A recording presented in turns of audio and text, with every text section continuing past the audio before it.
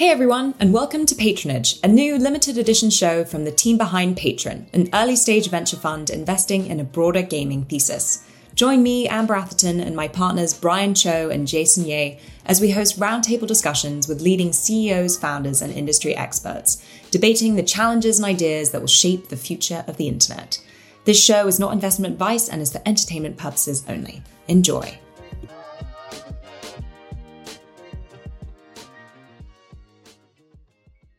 Hey everyone, I'm Jason Ye, General Partner and Co-founder at Patron.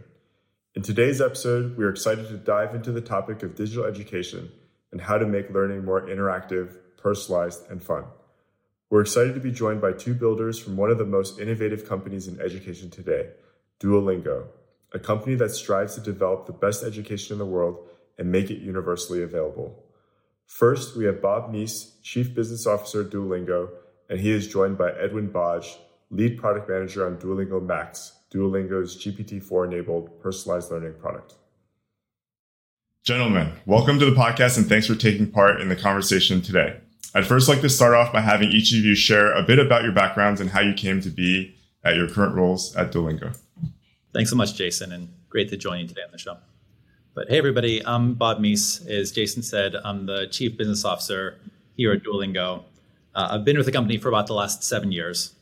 And for me, I've kind of looking back a little bit, I've been in technology for a while. So last 25 plus years, I've seen a number of cycles. And so as we think about AI and the dawn of AI right now, to just reflecting back on some of the earlier trends that I've seen and how some of those lessons can apply towards our business going forward. Prior to Duolingo, I was with Google for 8 years, from 2008 to 2016. The last role that I held there was leading the games team for Google Play. And so I feel like I'm in a really fortunate spot to kind of fit into your thesis about how we're seeing this convergence of just like Duolingo. Obviously we're mainly a learning product, but we're part a game. We're just there's so many different elements that we bring together. And so for me there too, I spent those years building the team at Google Play, but was looking to do something new at the end of that time. And I joined Duolingo in 2016 to help the team build the business. And so I joined when we were basically pre-revenue. And that's gone really well, where we grew from a pre-revenue company to IPOing a couple of years back. And there's a lot more that's exciting that we're looking forward to as well. And Duolingo Max is definitely a big part of that. And so over to you, Edwin, for a quick part on your background. Awesome. I'm Edwin. I'm a product manager, and I've been here for about 5 years. I've focused mostly my time on monetization and gamification, which is obviously really relevant to what we're hoping to chat about today.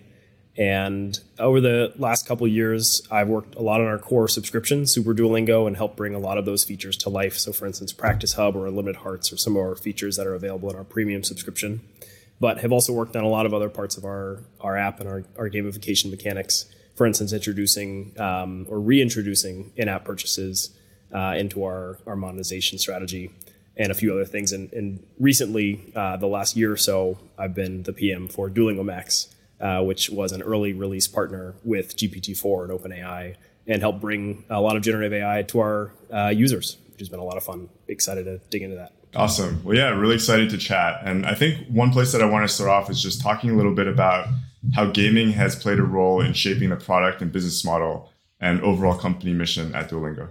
As we mentioned, we're first and foremost an educational product, but we believe that education doesn't need to be this stale product that's boring that you're forced to do. It should be something that you're excited about. And when we think about gaming, it's back to Luis in terms of the earliest time of creating the product. Luis is somebody he's an entrepreneur who played games as a kid. I think that's important. We're reaching that point in the process where the leaders of companies are people who played games, and that has a big impact in terms of how people are building. For Luis, he's always thought about games with a purpose, though, and that goes back to, he was a nerd. He would be okay with us calling him a nerd, and so he was. When he was a professor at Carnegie Mellon, he was doing some things around like image labeling games, and so they were not the world's most fun game, but he was having people like humans do things that like computers weren't good at, and using games in those kind of contexts. And when I think about my time at Google as well, too, like Google obviously built a big platform with Google Play around gaming, but like during my time there, it never felt excited about games. And there was a part of like how many hours are being consumed by games, and it kind of was indifferent to it. I think for Luis and for us as a company, we see all of the game mechanics that are being designed. And when we think about games with a purpose, we think about how can we enable, like use those mechanics to help deliver something that's good for the world in terms of starting with language education, but also expanding into other parts of education as well too. So I think Luis being somebody who has played games and really looking at how those mechanics can work in service of delivering great education. And that's a really key part. And then also there's some similarities between our business model and especially free-to-play games, where we monetize it in a different way, where we're primarily a consumer subscription business. But there are some similarities in terms of, for us, it was important that we wanted to reach like many, many people, millions and tens of millions, and hopefully someday hundreds of millions of people who are using our products. But we were like actually intending for like a relatively modest percentage of the people to pay, but to build a big business around that as well too. And so that's, I think like there's some high level similarities between game business models, specifically free to play, business models and what we've done. And what would you say, like, what have been some of the most impactful kind of like game mechanics or things that you guys have been able to introduce into the product that you feel like has created this kind of like sticky behavior and made learning more fun? Yeah, the one that is the easiest to point to, and probably the one that's been around the longest, is Streak, which is, of course, a mechanic where every day that you log on, you extend your streak one further day, which is really great for getting people to come back. I know Bob has a great quote even on your website. Just around at Duolingo, we believe that the hardest part of learning something is staying motivated. So Streak is really, really amazing at keeping people back every single day. But there's another feature that's a little bit more recent that was a really great driver for engagement that it's good to showcase, which is we call leaderboards, which is a pretty simple weekly mechanic where you're basically just put into a cohort of about 29 other users, 30 users, where you're competing against them for the amount of XP that you can gain in a single week. And it seems pretty simple, and actually it's very intentional that it's really simple. We are a language learning app primarily, so as we add gamification features, a lot of what we're trying to do is not over gamify, but just add the right level of gamification so that we're not overwhelming the user and making the entire thing a game. We're just trying to make sure that gamification is in service of the core mission of the product, which is to learn a language. So leaderboards was something that we worked on a few years ago, but it's a great example of something that drove really good user engagement. We were looking for something to stack on top of the streak mechanic, so getting people day after day to come back to the app. But let's look for something that can increase time on app and also something that's on a different cadence, so on more of a weekly basis. And we looked to a lot of other apps for inspiration. We actually ended up looking at Match 3 games especially to find like a pretty simple leaderboard mechanic that would work well for our users.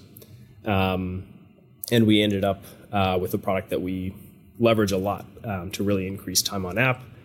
People get crazy competitive over the leaderboards. And it's one that pairs really well with Streak because both of them are fairly simple. It's definitely not over gamified where it's pulling their attention away too much, but really does help increase time on app with the leaderboards. Typically, when people learn languages, it's either you're learning on your own, it's like learning through materials, or you're learning in an environment where you have like classmates and you're in a classroom and there's kind of that. And so how do you guys balance that idea of like a single player experience versus like the leaderboard where you're putting people into a broader community or helping to make people feel part of a bigger community and eventually getting to something that's multiplayer? Like, can you talk about how you think about kind of that type of dynamic from a game standpoint? So when we think about Duolingo and the value prop that we have, fitting into your life is an important part of it. And so the starting point for us has been more of that single player experience. And because just like having it be convenient, having it be on your own terms, on your own time, has definitely been the clear starting point. But as Edwin mentions, we've had we always had an ambition to have the experience be more social, because language by its nature is social. And so in some ways too, we tried a number of things. I think on the path of becoming more social, I tend to think like the V0 of social is around like profile. And so we started building out like profile and having that be just like a better, more robust experience.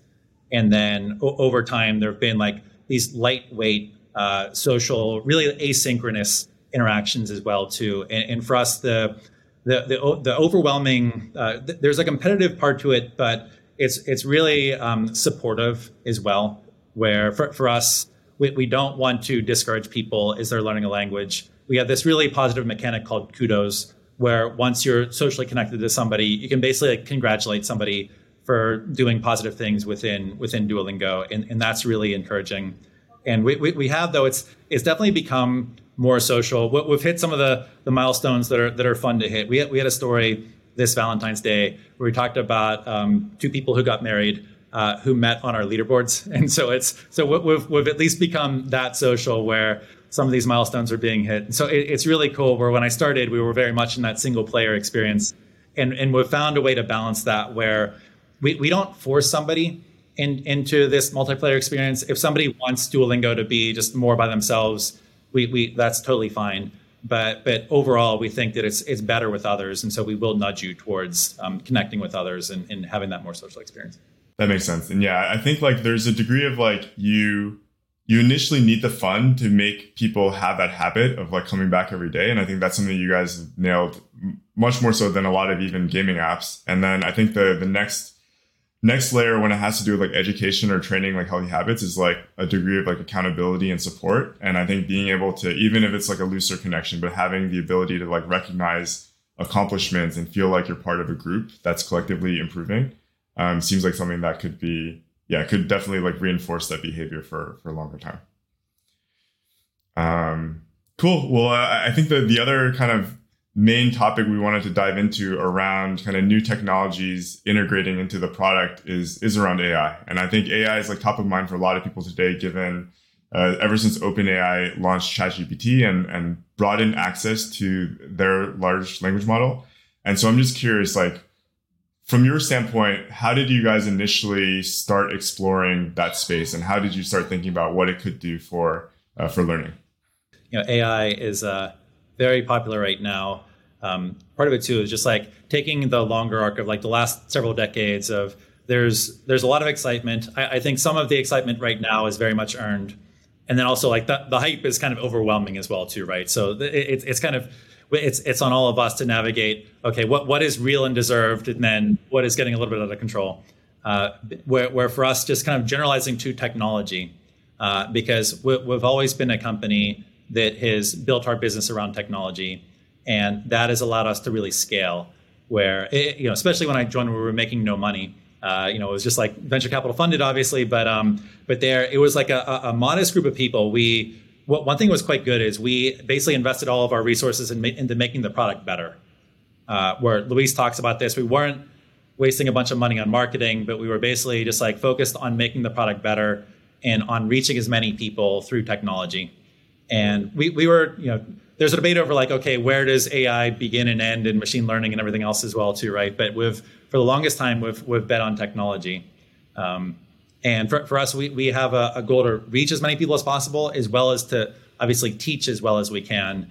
And for us, we don't think that technology teaches as well as a human tutor teaches right now, but we think that technology is definitely getting better faster and allows us to scale. And so, Edwin, over to you in terms of just some of the things that we've explored. I don't know if you're going to talk about with our early days with OpenAI or just some of the experiences of building Max. So in September of 2022, OpenAI approached us. We had a kind of a connection between two PMs of the company, and they had a demo of what eventually became GPT-4. They were I think codenaming it DV at the time. They didn't know what to call it exactly, but we had played with GPT-3 in the past. We actually have a number of products already that are built upon GPT-3, and we were a very early adopter of those technologies. So we had a great relationship already with OpenAI. But we had never built anything that kind of mirrored tutor-like quality teaching, which is what we were always really interested in. Like, could someone explain a concept to you? Could you have a conversation back and forth with them? Could they give you feedback? Those kind of things that a human tutor does really well, but we're not able to replicate with technology right now. So in September 2022, OpenAI reached out to us, and they had this demo of early GPT-4. And one of our other PMs kind of started doing a few demos with them. I think the first one that he did was to just write a fairy tale about a girl from Karachi who dreams of being an astronaut. And then did a few other things. I think he had it rewrite it as like a really beginner scenario. We call it a CEFR level, but like a A1, very early beginner speech. Had it rewrite it like that, had it translated to Spanish. He asked it to write some multiple choice questions to test if you comprehended what it said.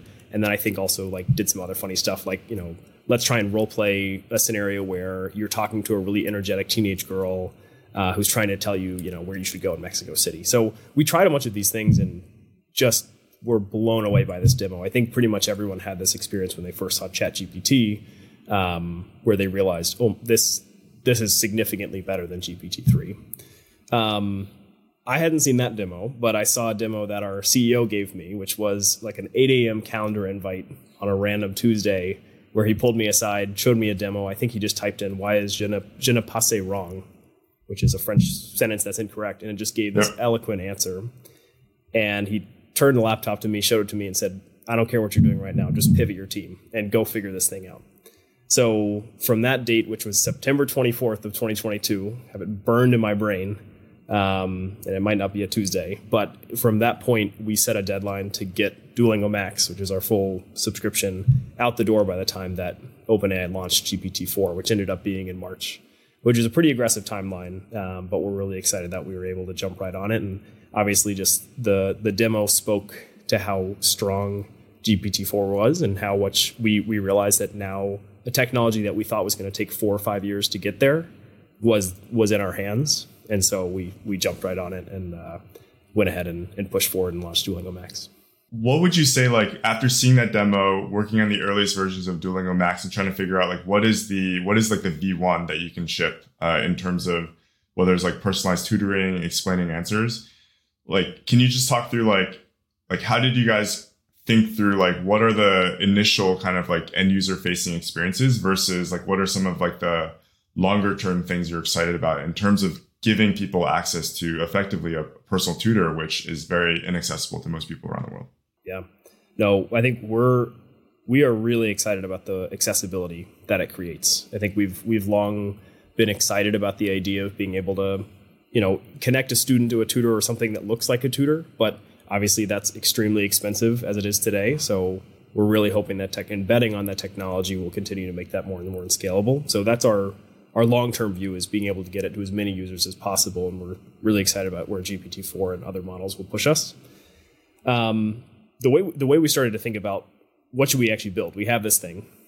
We have pretty laser focus, I think, on what some of the top issues are with Duolingo today. A couple of them are around helping users speak better and actually communicate in the real world, around explaining some explicit topics. So for instance, adult learners really care about what are the rules of grammar or vocabulary or things like that. It actually is a little bit better to learn implicitly, where you just do a lot of reps. And that's why there's so many reps on Duolingo and why we try to get people so engaged and we gamify to keep people coming back.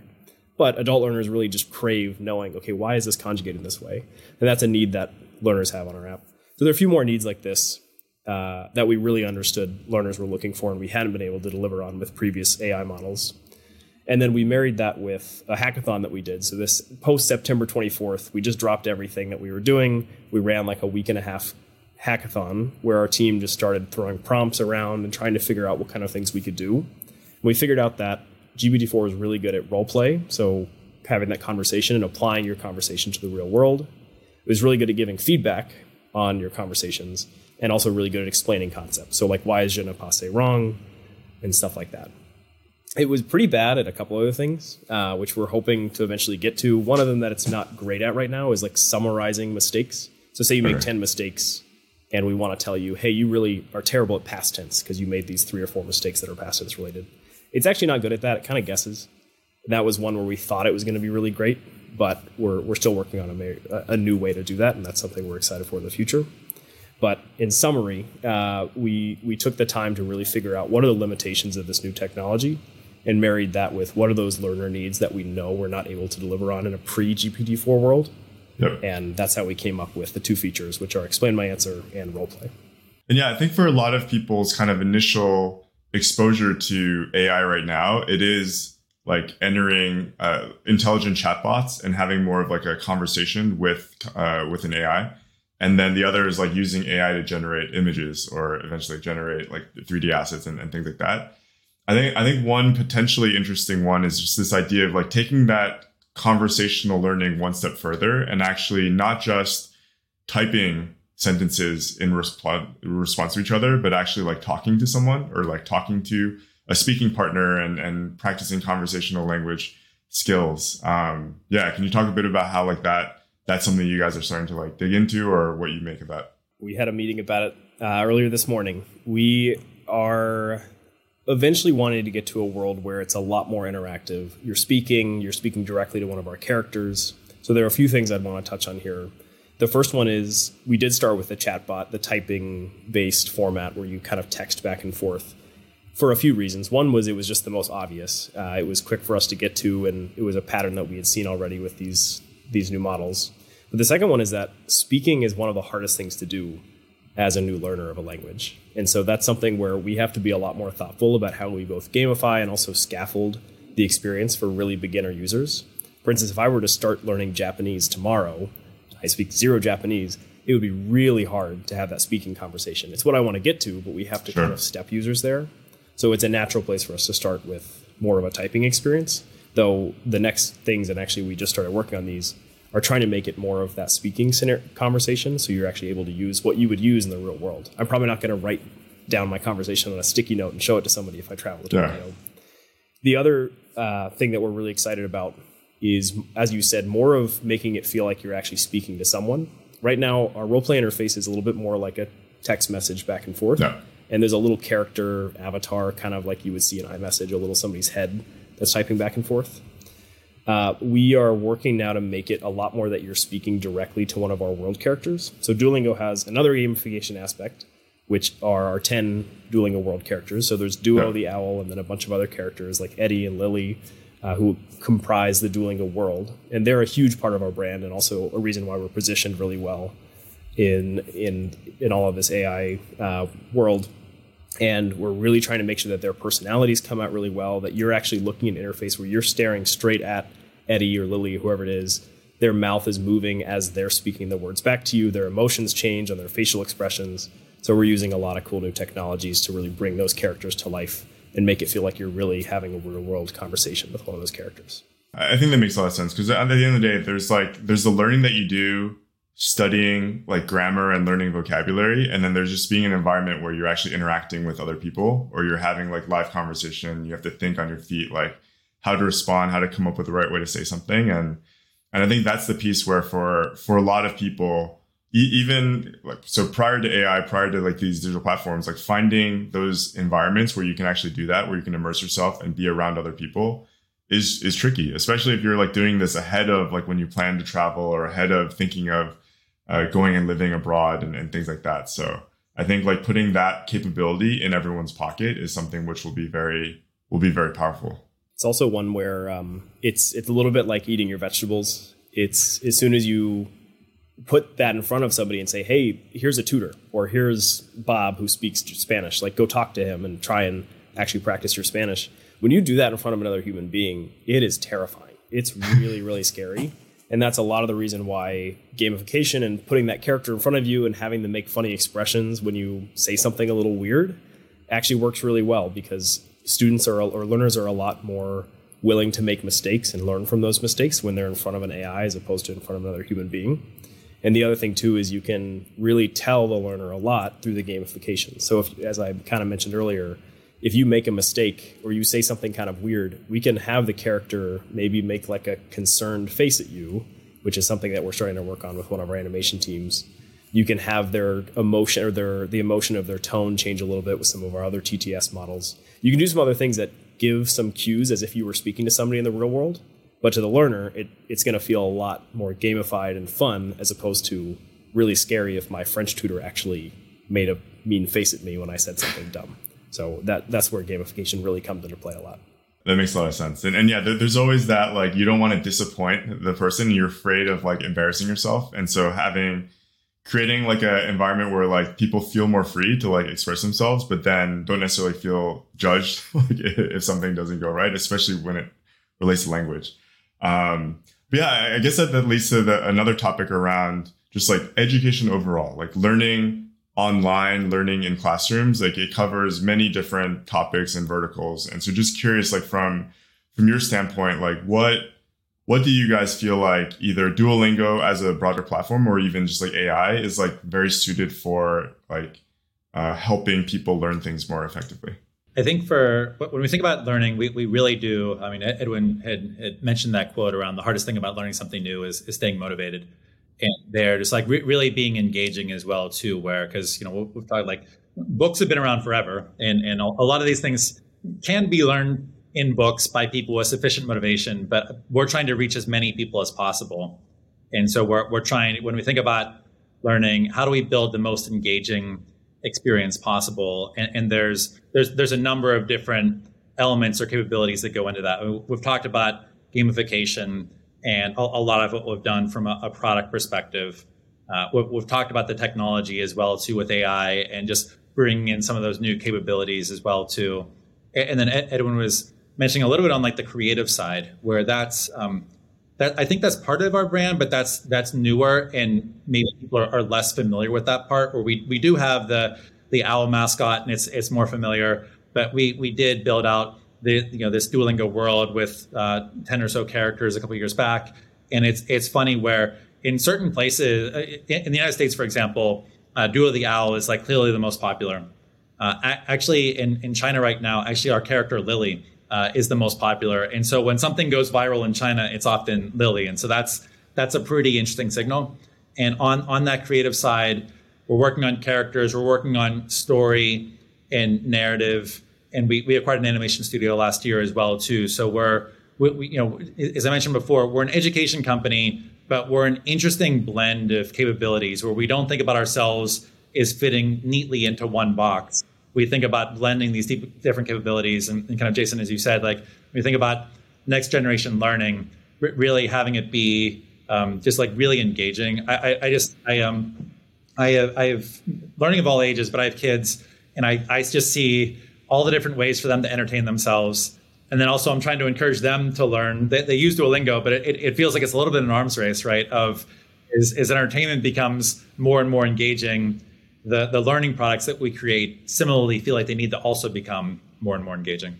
Yeah, and I have two daughters, 5 and 7 years old. And I think one thing which was very eye-opening as they were starting to go through elementary school is the idea of like having teachers that made learning fun and made going to school fun. And it's something that people look forward to, not something that you just know you have to do because your parents say you have to do it or you need to get through the weekday to get to the weekend kind of thing. And I think the more you can reinforce in people of all ages, like how do you make someone look forward to doing some activity that ultimately is good for them, helps them do things that they might not know about today, but might want to do in the future. Like that's something which is critical. And I do think like in terms of broadening this like world of having these like characters that resonate and have meaning and can build relationships is something that can be powerful because those are over time AI could even make these characters come to life even more and be more accessible and engaging. And so I think just like finding the fun in learning is something that is critical like in any age, but especially like when you're growing up. The thing you just mentioned there at the end is a big part of our strategy with our role play feature, which is as we make the character more prominent, as you're having more of that conversation with the character. For instance, Lily, this one who's very popular in China, is this emo teenage girl who kind of hates everything, but at the same time is pretty great. And we're able to use GPT-4, where previously it's really hard to write a bunch of scripts for a bunch of different characters and actually have their personality come out. We're now starting to experiment with these things called plot twists, where midway through a role play, maybe like the kitchen catches on fire and Lily has to help put out the fire or something like that. And some of the ones we've been exploring with recently, where we put in a lot of her personality, we say, okay, this is an emo teenage girl who hates everything and really hates her job. All she wants to do is go draw. The role play plot twists come out really funny, where it's all of a sudden like Lily's like, oh, well, sorry, guess you're not going to get your pizza. And that's a really great opportunity with AI for us to leverage the character personalities and really have those come out, just so that it's not us in a room talking about these characters, but so that all of our learners can actually start to understand them and think, well, yeah, like I want to go have this conversation with Lily. I want to see how she responds in this weird situation that I just put her in. I think back to, so like both of our daughters were actually born in Berlin. So we raised them abroad. They were going to bilingual German, English preschool, very little traditional like math and reading learning, but a lot of like props and toys and costumes and things around the classroom. So most of their day, this is when they were going to school from like ages 2 to 5. It was role play. It was just like taking on different characters, interacting with different people in their class in these different characters. And I think that's something that we see more broadly, like on platforms like Roblox. Like it's people role playing in different scenarios and playing as different characters in all these different environments. And in that sense, it's like more of a place that they're hanging out with their friends and role playing than it is like playing a specific game that has like a specific outcome. And so I do think like over time, like that role play activity is going to become a bigger part of like how people kind of like connect and interact with each other, and then potentially even like learn. I guess on that point, like how are you guys thinking about, so you mentioned like learning more broadly, and then Duolingo, I think over the years has built a really strong brand around language learning and teaching people how to speak a new language. How do you think about like other subjects that make the most sense for the current product to kind of like bridge into? And then just like what are other areas that you're excited about, kind of new technologies changing how people learn? A couple of great points in there, Jason, around the core business around language and new subjects, and then new tech to help people learn. One of the things we've realized is just how big the language opportunity is. And so that because we are working on new things too, but I always just I've been taught where we get some thoughts over like, oh, the core app will get this big by whatever metrics, and anytime we've underestimated, we've done that at our own peril, right? Where the core business has proven itself to be like bigger than we imagined, and there's like all these extensions as well too, which has been really exciting. But we have started to talk about how we want to expand beyond language, and we're doing that. The earlier subjects are still quite small. For example, we launched a math application about 6 or so months ago. And there, the ambition is to teach math in the Duolingo way as well, too, to do it in a fun and engaging way. And you're right that a big part of our brand is around language. But I as we expand, I do think that our brand is broader than that, because you will see the Duolingo for X, whatever that is, right? You'll see that, and it can be like any number of things, right? You can definitely have like the Duolingo for math or coding, or even wackier or weirder things as well too. But there, I think that is an interesting signal that our brand does extend beyond, and so that's really promising for us. And so as we start to expand to other subjects, some of what Edwin was talking about before, of just that experiential learning by doing experience is something that we think is core. And so Luis will say like, you're unlikely to see like Duolingo philosophy. You're like, who knows what's something? I mean, that's definitely not the next place we're going to expand to, something where it's like long essays, but something where it is something like math, where you're learning by doing, and there's some benefit to the repetition, and you're building these lifelong skills as well too, is something that we're looking towards. And so we have the math product. We've talked about having a music product that's in development as well too, and so you'll see us have. We're not going to launch a ton of different subjects, but it clearly is really important to us to expand beyond language, and we actually think we'll be successful in doing that. That makes a lot of sense, because I think at the end of the day, it's like there's a lot of things where you associate practicing and learning with not fun, and so for all those things where you can actually inject the fun and interactivity in it, seems like a vertical that could be ripe for disruption. That being said, especially coming out of COVID, and now people are traveling again, and there's more opportunities than ever to like study abroad, to like live and work abroad. It's clear that the world, it seems like it's getting smaller, and it's important for people to like develop language skills, get exposed to new cultures. And I think that those are certainly two things that you guys are a big kind of driver of, like helping people like move in that direction. Yeah. I guess like moving to the last subject, just broader, like as you guys have been one of the earlier kind of like test partners for OpenAI and working with GPT-4, what do you make of the broader kind of consumer AI landscape? And like, what are some things that you guys personally find like interesting or exciting to either play around with at this stage, or that you feel like is something that could be worth following in the coming months and year? The main thing that I have had a lot of interest in and just am excited about is just the ubiquity of all these technologies. I think right now, I was at a graduation this past weekend where someone quoted that they went back and asked ChatGPT something. And I think that's already becoming something that's really of interest. But the other thing is, in my mind, over time, that'll be as simple as saying I'm just going to Google something. It's going to be so ingrained. If I Google search something, it's going to be under the hood a generative AI that's actually giving me a response back. It's just going to become somewhere where my parents will know what it is. They'll use it all the time and maybe not even realize it. I think that's something that's really exciting. And that's why we're excited where we're at the forefront of this. We see this as being something that's going to be pretty ubiquitous across all consumer products in some fashion. I don't think it's going to look like a chatbot necessarily. Even we're starting to take our products away from that quite a bit. Since we realize that learners don't always know the right question to ask. They don't always know how to interact with a chatbot. So we're really just trying to make sure that generative AI is making its way into our products, not just in a chat format, but in these other immersive products, in a role play scenario, in a explain and answer to me, maybe not as a chat, but as actually something in the product that looks a little bit more like the rest of Duolingo. I think it's going to be really interesting. And I think we're trying to follow a lot of other consumer products, whether it be Spotify or any of these other places that are doing a lot of cool stuff with Gen AI. I think we're just trying to make sure that we're staying on the forefront of it. And I think already our really early and quick to the punch launch with Duolingo Max has been a pretty good proving ground for that. That makes sense. You might feel like I have a bias towards just something with utility as well. In those, not the big grand product, but even Google with I/O recently had some good examples of the very basic Gmail, the automatic reply in Gmail that was super, super basic years ago. And I think the complex systems start as simple systems with a lot of iteration and they go through it too. And that's, so when I think about the use cases, it's what are the things that I'm doing in daily life? And it can be as mundane as, Google Docs and Office applications, these types of things, but finding ways to shave off some time or to make those experiences more collaborative, that's really meaningful to me. And so I look at those. We were, in terms of just for the engineers at Duolingo, we've been using Copilot for some time, and that's we're a tech company, and already we're seeing some gains there. That feels quite real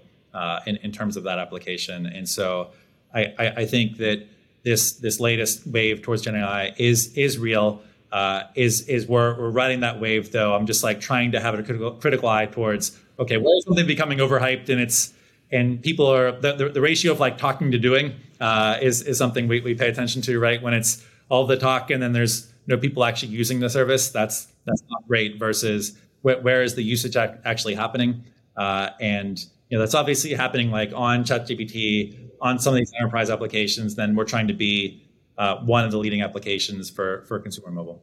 There's using something for the sake of testing something new, and then there's using something as a way to better solve existing problems. And I think that's something where we can all probably collectively look back at the last 10, 15 years of the internet. It doesn't feel like many things have come out that actually save time or actually make things more collaborative. If anything, it's just they're all search interfaces that produce slightly better advertising, targeting, and allows you to shapes what you see based on how much people are spending to get in front of you. And it feels for one of the first times, there's technology that should make the internet smarter and help you actually get the information you want, the things you want to buy, the things that you need, closer to you, as opposed to you have to navigate through this web of sponsored posts and links to get there. But yeah, and I think ultimately that having utility is key, and understanding what people are actually motivated to do, and then using technology to deliver that is the edge. And so I think from that standpoint, it seems like you guys are definitely onto something. I guess to close, I'm curious, what are you guys seeing in terms of the early usage of Duolingo Max? Is it the people that were already the most engaged with the product that are just finding new ways to use the product, or have you found it actually appeal to a new type of learner that is more likely to engage with this type of learning style versus the core product? We're definitely finding we're obviously going to have those users who are the most engaged, always at the forefront, top of the leaderboard, whatever it is that are the most interested in just getting the most out of Duolingo. But I think that's with any consumer product. You're always going to have those people who are either your golden cohort or just those people who always want the best, no matter what. They don't care what it gets. So you're going to have those users. Those have delivered. I think there is a really big other group of people of our learners who have looked at some of our other premium products and thought, these are interesting. They help me use the product more. Unlimited Hearts, no ads, some of our other features help increase their engagement. But these are some of the first products that I think they've looked at and said, dang, this is really going to level up what I'm doing on this product. And we've gotten really great feedback from them. There are some places where obviously we're always trying to make these features better. For instance, like with roleplay, we've talked a ton about just making it more fun and more engaging. And that's one where, of course, we're trying to balance that learning aspect of things, but also trying to really supercharge how fun it is. And we've seen really good engagement from those learners who are kind of the new ones to one of our premium products. Well, yeah, that's it on my side. So thank you guys both for taking the time to join us today. It was incredibly fun, and we're very fortunate to have both of you come on to chat about like what you guys are doing at the forefront of injecting AI into a really fun learning experience. Thank you guys very much. Yeah, thank you. Thanks for having us, Jason. It's been a lot of fun.